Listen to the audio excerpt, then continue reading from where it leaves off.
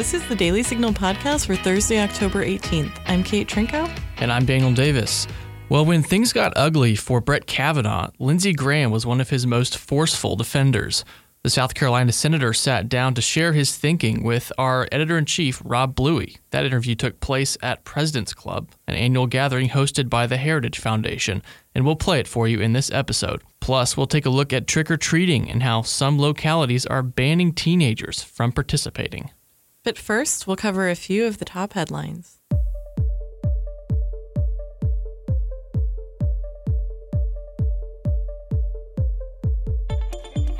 President Trump is making good on his promise to cut red tape. His administration announced on Wednesday it had saved $23 billion in cutting and modifying regulations in fiscal year 2018. During that period, the administration cut 12 regulations for every new significant regulation added, and in total it's removed 176 regulations. These cuts add up to a total of $33 billion in regulatory cost savings for the economy since the president first took office. Now, by contrast, during 1 year, the Obama administration imposed a net $245 billion in regulatory costs. And President Trump is looking to slash more in government spending, he announced Wednesday. In a little while, and we're going to ask every secretary to cut 5% for next year. That, of course, would be cabinet secretaries. Well, the controversy over the missing Saudi journalist continues as new leaks suggest that Jamal Khashoggi was murdered. Those reports, however, have not yet been corroborated, and Saudi Arabia has denied any wrongdoing.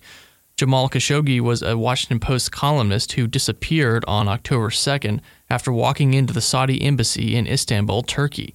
The Turkish government claims to have audio and video evidence showing what happened, and President Trump has requested that evidence. You asked for this audio, video intelligence at the Turks? We have asked for it if it exists. We have asked for it. Yeah. But you haven't got it. We've asked for it if it exists. Are you surprised that they haven't turned it over? Or? No, I'm not sure yet that it exists. Probably does, possibly does. I'll have a full report on that from Mike when he comes back. As another migrant caravan heads to the United States, President Trump is taking to Twitter, saying Wednesday, quote, "Hard to believe that with thousands of people from south of the border walking unimpeded toward our country in the form of large caravans, that the Democrats won't approve legislation that will allow laws for the protection of our country." On Tuesday night, Trump suggested that there would be ramifications for countries the caravan passed through, writing his administration had, quote, "informed the countries of Honduras, Guatemala, and El Salvador that if they allow their citizens or others to journey through their borders and up to the United States with the intention of entering our country illegally, all payments made to them will stop, and in case that wasn't clear, end." Well, the U.S. continues to pile up huge deficits despite the roaring economy. This past year, the government ran up $779 billion in debt. But Senate Majority Leader Mitch McConnell said on Bloomberg that the situation would get better if both parties would focus on entitlement reform. It's very disturbing, and it's driven by the three big entitlement programs that are very popular: Medicare, Social Security, and Medicaid. That's 70% of what we spend every year. The subject we were just discussing, the funding of the government, is about 30% of what we spend. There's been a bipartisan reluctance to tackle entitlement changes because of the popularity of those programs. Hopefully, at some point here, we'll get serious about this. We haven't been yet. House Minority Leader Nancy Pelosi is ready if she returns to being House Majority Leader. The Associated Press summed up her remarks about her agenda as, quote, "lowering healthcare costs, rebuilding infrastructure, and running the House chamber with more transparency and openness are near the top of the Democratic agenda," Pelosi said during a talk Tuesday. Democrats would also prioritize giving legal status to young immigrants known as Dreamers and strengthening background checks on gun purchases, she said, end quote. You know, her saying she's ready reminds me of what Hillary Clinton said like a couple years before she didn't win. Did she say she was ready? Yeah, she was launching stuff that said, "I'm ready." Ready? Actually, I don't think Pelosi used the word ready. That might have been me. Oh. But well, the U.S. is back to number one, economically speaking. That's according to the new World Economic Forum rankings that say the United States has the most competitive economy in the world. It's the first time the U.S. has claimed that spot in 10 years.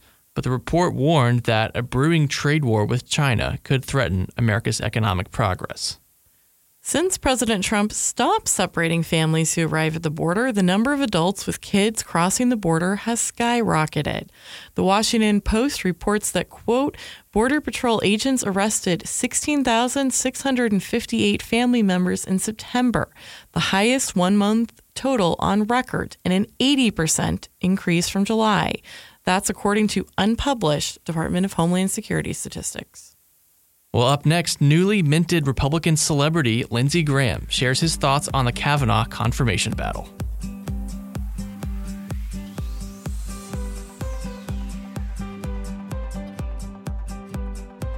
I'm Rob Bluey, editor-in-chief of The Daily Signal. And I'm Jenny Maltabano. Each weekday, The Daily Signal delivers the Morning Bell email direct to your inbox. We created the Morning Bell to be your one-stop source for credible news reporting and insightful commentary on the issues that are shaping the agenda. You can subscribe today and get it delivered to your inbox each weekday morning. Sign up now at dailysignal.com. Just click on the Connect button at the top of the page and subscribe today. Senator Lindsey Graham, thanks for joining the Daily Signal. Thanks for having me. You are here at the Heritage Foundation's President's Club meeting to talk about Justice Kavanaugh. Right. And you, during the Judiciary Committee hearings, gave some passionate remarks in the moment when he was defending himself. And I want to start by asking you about this because, for many people, they felt he wasn't afforded due process. He was presumed guilty before he was innocent. Yeah. What prompted you to speak so passionately? He's been humiliated. So I voted for Sotomayor and Kagan because I thought they were qualified. It used to be that way. Strom Thurmond voted for Ginsburg. Fritz Holling voted for Scalia. That's the way it used to be. So obviously things have changed now. So what got me going so much is that I've known Brett for 20 years.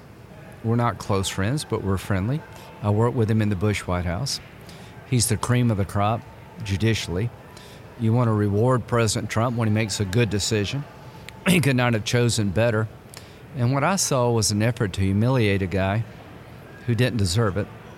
I can't imagine me doing that to Sotomayor and Kagan. And what got me the most was, if you're really innocent, turn to Don McGahn and ask to continue the FBI investigation of your life and keep ruining your own family. Dr. Ford was listened to respectfully.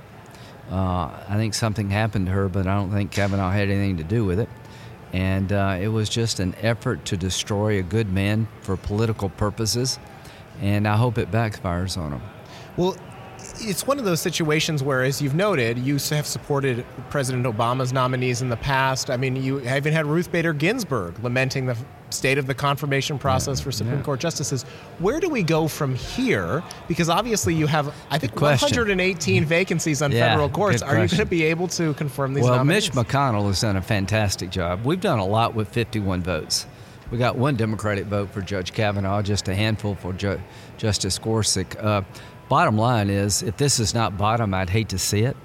I hope this blows up in their face politically. These red state Democrats had to choose between the mob and decency. I think they're in trouble. So I hope we have far more than 51. There may be more vacancies coming up sooner rather than later. Only God knows. Justice Thomas is a great guy. He's in his 70s. I don't know what his plans are, but I know this, that President Trump has chosen two highly qualified nominees that are going to change the court over time. And we don't want to run good people off from being judges. And here's the question for you and anybody else. After what you saw, would you want to be a judge? Well, you posed that question, I believe, during the committee hearing. You said if Republicans voted against Justice Kavanaugh, you're legitimizing a complete character assassination. And you would have other people who would want to serve in public or step up into that situation. Number one, you're rewarding them. Just put the shoe on the other foot. Let's say this is a male Democratic nominee, and someone like Dr. Ford came to South Carolina and gave me information about a 36-year-old allegation. I withheld it from the committee, never confronted the nominee with it. I recommended a conservative lawyer who never told the woman that the Democrats would be willing to come to South Carolina to avoid having to come to Washington. And somebody on my staff leaked her information, betrayed her request to be anonymous, we'd be killed. And somebody on our side said, well, we're only doing this to hold open the seat so that we can get back the Senate and maybe a Republican can fill the seat. If the shoe were on the other foot, the media would be going nuts. So there's two things I learned here. How in the tank the media really is for the liberal causes, and how far the left will go. And I hope it backfires. Well, now, we've also seen quite an enthusiasm among Republicans now and conservatives, because I think of exactly what you're describing. Yeah. What have you seen back in your home state of South Carolina? I can't walk 5 feet at home. I mean, I get some criticism, but Republican women are very energized. You know, Dr. Ford, I think something did happen, but you have to corroborate an allegation. The accusation can't be the proof itself. And, you know, really, there was nothing there. Everything that Dr. Ford said, nobody could corroborate. And the bottom line is that Judge Kavanaugh has led an exemplary life. Everything goes against these accusations, and the Avenatti claim was just sort of the dam breaking. But the bottom line is the response back home has been incredible. If you had made a bid to have somebody come up with a plan to get Sean Hannity to raise money for Susan Collins on the radio, nobody could have thought of this. So Susan Collins did a fantastic job of explaining why a rational person would vote for Judge Kavanaugh. So this has taken libertarians, vegetarians, Trump Republicans, Bush Republicans. We're all united because of what they did to Brett Kavanaugh. And this is a good time for the Republican Party. Well, at the same time you're seeing a lot of enthusiasm and support, you also saw Jeff Flake confronted in an elevator, yeah. Susan Collins being called a rape apologist, some terrible things happening to your colleagues. How are they taking it personally and handling it? Susan Collins is tough as nails. She methodically went through the Democratic reaction to the nomination. They were against Kavanaugh before they even knew who he was. And she went through his history of being a judge, how mainstream he is, the allegations, and I thought she handled herself beautifully. Jeff Flake wanted to know more, and we worked as a team to have a supplemental, the seventh investigation that confirmed, that helped Kavanaugh. So I appreciate Jeff and I appreciate Susan for taking their job seriously, and we gave them the space they needed to get to yes. And the bottom line is, I've been here for over 20 years, and I've never seen anything like it. The animosity, the choice now is not about an issue, it's about an attitude. What's on the ballot in 2018 is an attitude. Who are we as a country? Do we really believe in the rule of law? Or are we just so angry that mob rule will take over the rule of law? That's what's on the ballot. As a member of the Judiciary Committee, you know the Senate's role of advice and consent very well. You have confirmed 84 of President Trump's judicial nominees, 20-some circuit court nominees, including 2 Supreme Court justices. How significant is that for our federal courts? Generational change. Senator Grassley's done a marvelous job. He's not a lawyer, but he's fair-minded. And I think he's tough but fair, and I think that came through. Mitch McConnell's been strategic in his thinking. And I'm really proud of our 51-seat Republican majority, and many times it was just 50. We've done a lot. Harry Reid made this possible. He's the one that changed the rules. You know, I was in the Gang of 14 when they filibustered all the Bush nominees to stop filibustering judges unless there's an extraordinary circumstance. The Senate used to didn't do this. Most Supreme Court nominees were voted on without a hearing. Things have changed. Bork started it, and it's just gotten worse. So the bottom line, I got a call from Senator Schumer the night before they changed the rules in 2013. I said, you'll regret this, because it's Harry Reid's desire to pack the circuit court that led to this. And I just hope we don't run good people away from serving. I hope we get north of 55 senators. The Kavanaugh effect is real. There's this election before Kavanaugh, and there's this election after the Kavanaugh. I want to ask you about 2 other issues. The first is Saudi journalist Jamal Khashoggi. You've been outspoken on this. Sure. Where do we stand right now, and what are you hoping to do in the Senate? Well, I'm hoping to make them pay a price. I've been the leading advocate for this relationship. I was on the floor making sure we didn't stop arms sales to fight Iran's proxies in Yemen. I've been on the floor to make sure that the 9/11 lawsuits wouldn't taint the relationship. I have supported the Saudi partnership. I've never felt so betrayed. So MBS is 33 years old, and he's a wrecking ball. You know, they kidnapped the Lebanese prime minister for a while. They imposed an embargo of gutter overnight without talking to us. You know, he talks about a vision of 2030, then he throws everybody in jail he doesn't like. I'm convinced that this happened at the direction of the Saudi government, that teams of assassins were sent to the consulate. Every norm that we believe in, which is freedom of expression, journalism, free speech, independent press, extrajudicial killings, all that was ignored. It shows contempt for us as a partner. And President Trump may not see it this way, but it shows a lot of disrespect to him. Name one president that's been better to Saudi Arabia. So to hatch this plot, and I am a lawyer, I believe in the rule of law, but all the corroboration is there if you want to see it. The way that the MBS was behaving before, these people showing up right before the event, luring the guy in for a week. He walks in, he never comes out, and they lie about what happened the first time around. Yeah, I'm really convinced that this was an extrajudicial killing of a dissident. And we deal with bad people all the time, but when you put it in our face like this, I hope we respond. We'll be following closely. And finally, I want to ask you, your colleague from Massachusetts has come out with her DNA results. You have said yourself that you're willing to take. I'm not so sure I would have done that, but are you going to take a DNA test? I'm taking one. You know, I've been told, and I don't know if it's true or not, that my grandmother was part Cherokee Indian. I'm going to find out. So the bottom line here is that I've traveled with Elizabeth Warren. She can be very gracious. I don't like her political philosophy domestically. She's visited the troops during the holidays. I appreciate that. But if the shoe were on the other foot, again, if a conservative had been doing this, saying that I'm a member of an Indian tribe, and academia was selling us, we'd be getting killed. So, we'll have a little fun with this. This is politics. I don't mean to be mean-spirited, but I can tell you this.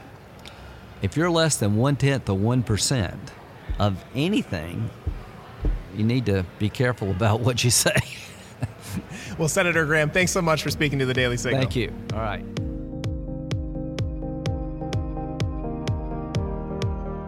Do conversations about the Supreme Court leave you scratching your head? Then subscribe to SCOTUS 101, a podcast breaking down the cases, personalities, and gossip at the Supreme Court.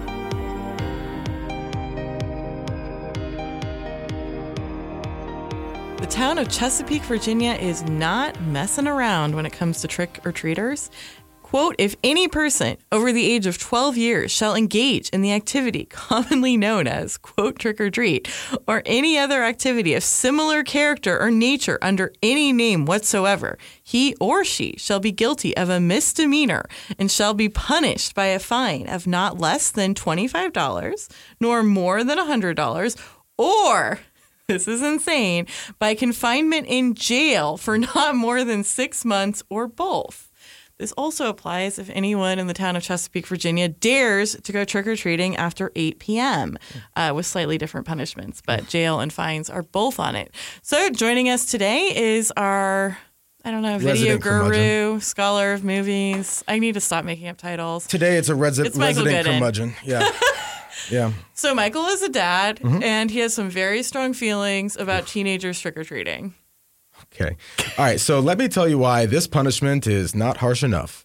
Okay. So I honestly think that there should be an absolute cutoff for trick-or-treating, and that cutoff is around 12 or maybe 13 on a good day for me. Because honestly, every single year around 8:30 or so, you get the inevitable rap at the door. My lights are off. The jack-o'-lantern has been extinguished. And at 8:30. At 8, yeah, I think you are the resident curmudgeon. I think 8:30 is a very appropriate time because 8:30 is an appropriate time for children to be back at home. Children, which is what the holiday of Halloween is catered No towards. 10-year-old goes to bed at 8:30. That's fine, but they need to be at home letting their parents sort through their candy. Now, I'm not. Now, I know I sound a little old-fashioned in this regard, so I apologize for that. But what I won't apologize for is this: the fact that a 13-year-old boy or let's just call them what they are, preteens at that point, or teenagers, they should not be out gallivanting around in costumes because, honestly, you come to my door with a beard thicker than mine, you're not getting a piece of candy, you're going to get the boot.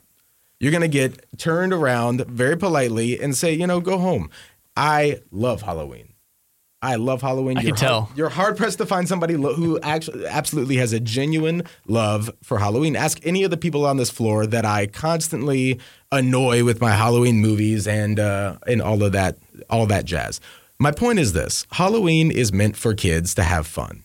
What I don't want to see is a bunch of kids in a haphazard mummy costume, which is really just, some toilet paper draped. Hey, that takes work and effort. I think that there's a cutoff. Give me your reasoning as to why there should be apparently no cutoff. Well, Daniel is floating outrageous ideas of no cutoff, so I'm going to let him.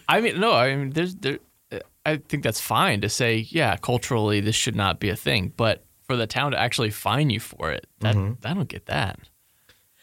Well, yeah, I agree that it's ridiculous that it's a law. Why the fine? Just because it's weird? It is weird. Or because it's a disturbance, a nuisance? It is inappropriate for kids of that age to be out trick-or-treating. Now, I offer alternatives. What you should be doing is going to Halloween parties. You should be dressing up at these kind of things. Now, my wife has a very different opinion on this. She is a middle school teacher, and we got into it on Monday because she was sitting there thinking like, okay, Michael, if they're coming to your door looking for a Mars bar at 8:30, it means that they're not out doing bad things that teenagers shouldn't be doing. And I said, Kelly, that's a legit point. It's a legit point, and I agree with her.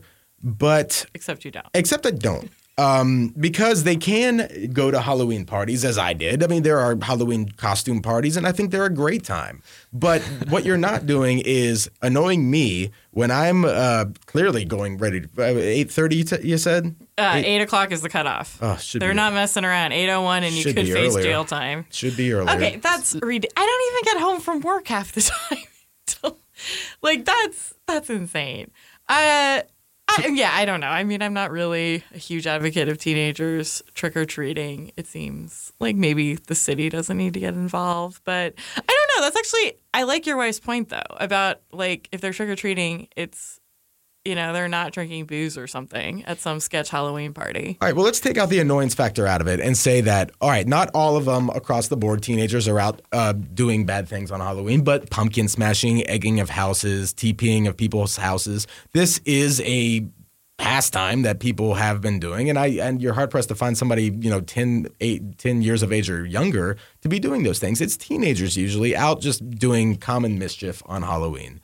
I get that that's a certainty, but at the end of the day, I think that there should be an age cutoff. Is the city kind of doing this a little bit too with an iron fist? A little bit, but I see their point. Halloween and trick-or-treating is meant for kids. Do you remember what age you stopped trick-or-treating?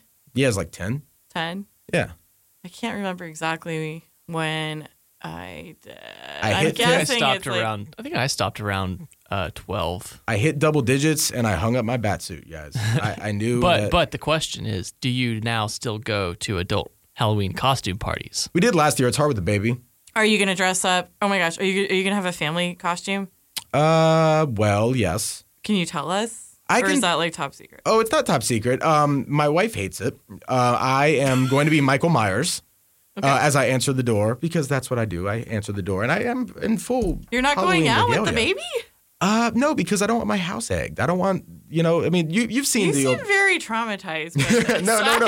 This actually never happened, but I always knew that, you come across the house with the lights off and they have this bowl of candy that, let's be honest, the first 10 kids just absolutely demolished that bowl of candy. And now if their mother's over their shoulders being like, don't take more than one piece. And I never see moms out with the kids of that age. The kids that are all out doing the things that they shouldn't be doing on Halloweens are never chaperoned by adults. They're out doing their own thing, and that's what I have a problem with. They're out doing their own thing on Halloween. So what did you dress up as last year? What did I dress up? Oh, Indiana Jones, of course. Wow. Yes. Well, that's okay. How do you feel about scaring children who come to your door? Don't like that. You don't like that? Don't okay, like that. I approve of that. Don't like that. That's why I am having second thoughts about this Michael Myers thing. I'll probably. So you don't think they're asking for it?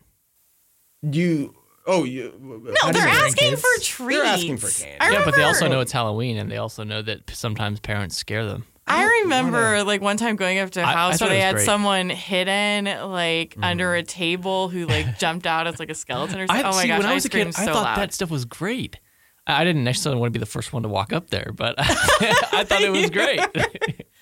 No, All I'm right, not all about scaring kids. You're not? All right, so you're nice. Well, I think this whole like trick or treating, no matter what age you are, it's good for building community because you're spending time with your neighbors and getting to know them.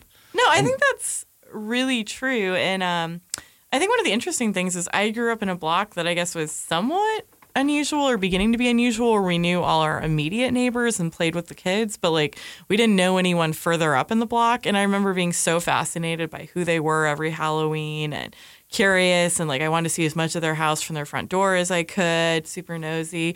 But yeah, I think it is maybe outside of block parties, sort of the last American custom that lets you know your neighbors. Labor Day parties, July 4th parties, cul-de-sac barbecues. There's all sorts of things that you can get to know your neighbors by. Huh. That's true. Your neighborhood's a lot more active than mine. Possibly. But you live in an apartment, right? I do. Do you get trick-or-treaters at an apartment? So you're supposed to sign up, and I always forget to. So I don't. Very convenient. I think I would love Get some it, eggs on your but front door. That's what. Yeah. okay, if you no, but like I feel like my apartment is mainly urban young professionals who are nauseating, and I think one of the most nauseating things I recently saw in my apartment was that they were having not a happy hour but a yappy hour, so your dogs could meet each other, and I was like, I need to move out. But anyway, you know what you could do? You could dress up as a resistor, as a woman, with a pink shirt saying, saying like the opposite of what I believe. Right, because it's a costume party. It's a character. My neighbors would probably embrace me. I also try to keep my thing on the down low. All right. Well, thank you for joining us as a dad and a curmudgeon, Michael. Very welcome. And hopefully you will lighten up a little before actual Halloween. But also, I really want to egg your house. Okay. Well, thanks so much for listening to the Daily Signal podcast, brought to you from the Robert H. Bruce Radio Studio at the Heritage Foundation. Please be sure to subscribe on iTunes, Google Play, or SoundCloud, and please leave us a review or a rating on iTunes to give us any feedback. We'll see you again tomorrow. You've been listening to the Daily Signal podcast, executive produced by Kate Trinko and Daniel Davis. Sound design by Michael Gooden, Lauren Evans, and Thalia Rampersad. For more information, visit dailysignal.com.